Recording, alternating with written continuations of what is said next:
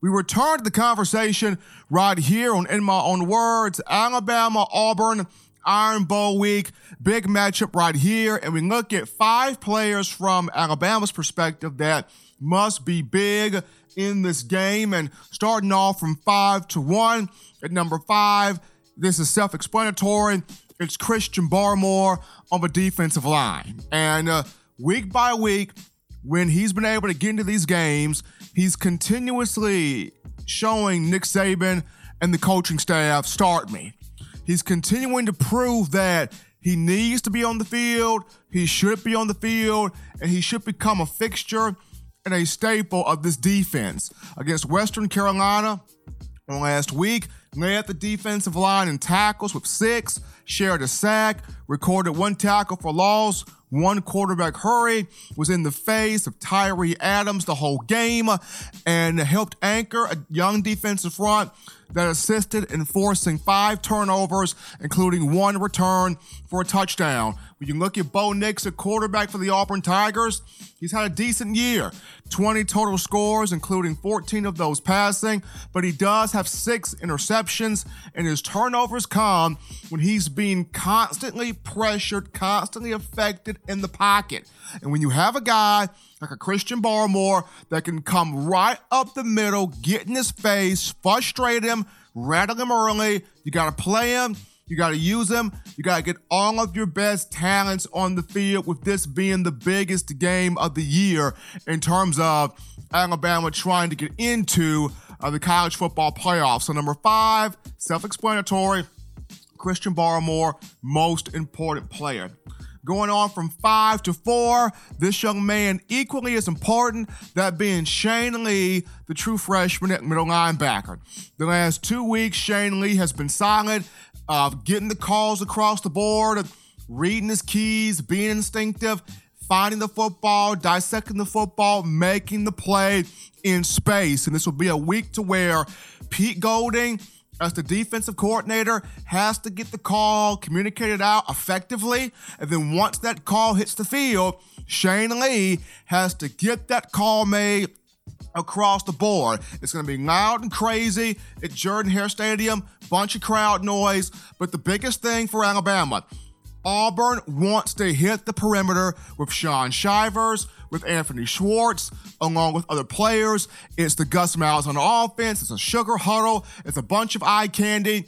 Alabama has to remain disciplined, and it starts with Shane Lee. He's got to see the play, read the play, dissect the play, get to the football, make tackles in space, take the direct angle, take the correct angle to the football. Because one thing that Auburn excels in is forcing you to take poor angles to where they can create yards on the outside, they can create yards on the perimeter. So Shane Lee, instinctive, getting the call in from the sideline. Once he gets the call, communicate it across the board, read your keys, read your gaps, do your assignment, take the correct angle to the football, and make the play in space. Number 4, that being Shane Lee, most important player.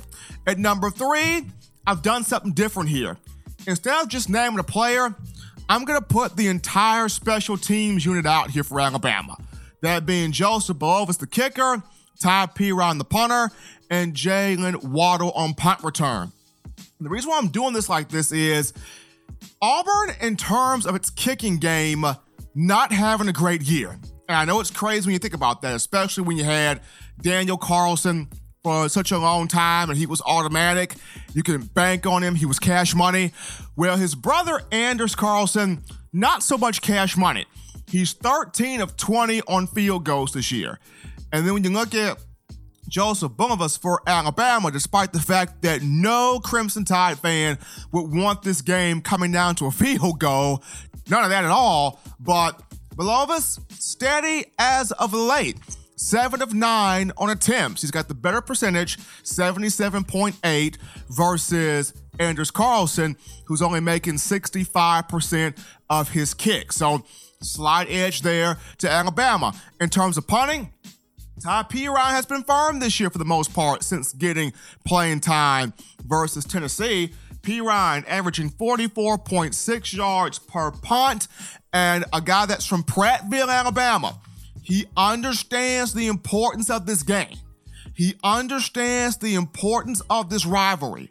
This is going to be huge for him to come out in the field, flip the field position, create negative situations for Auburn, get Alabama's defense on the attack on a high confidence point early with his ability to drive Auburn, pin them deep inside the 20, 10, hopefully inside the 5 a couple of times, and force Bo Nix to drive this football the length of the field against Alabama. So Ty Perine important. And then, of course, Jalen Waddle, who is on an historic run in terms of punt return yards.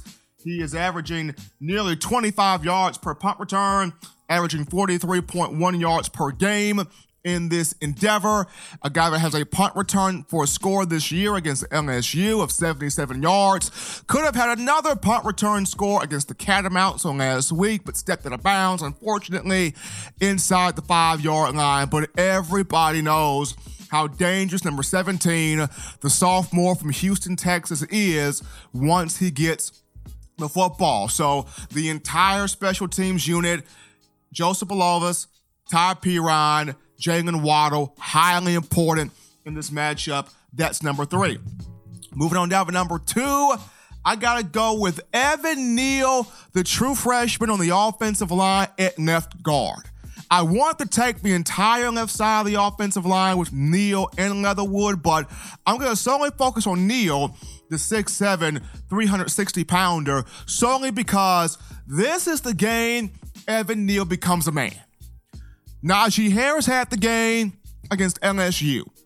This is the game Evan Neal becomes a man, because more than likely, Auburn, Kevin Steele, is going to line up big Outland Trophy finalist Derek Brown on the head of Evan Neal. And if Neal can neutralize this big man, and if Neal can neutralize his ability to rip inside, swim inside, affect the quarterback, create negative plays in the run game, if Neal can stalemate Derek Brown, that's a huge feather in his cap, and he will be able to earn his keep as one of the better offensive linemen, interior offensive linemen in the Southeastern Conference. This is a big game for Evan Neal.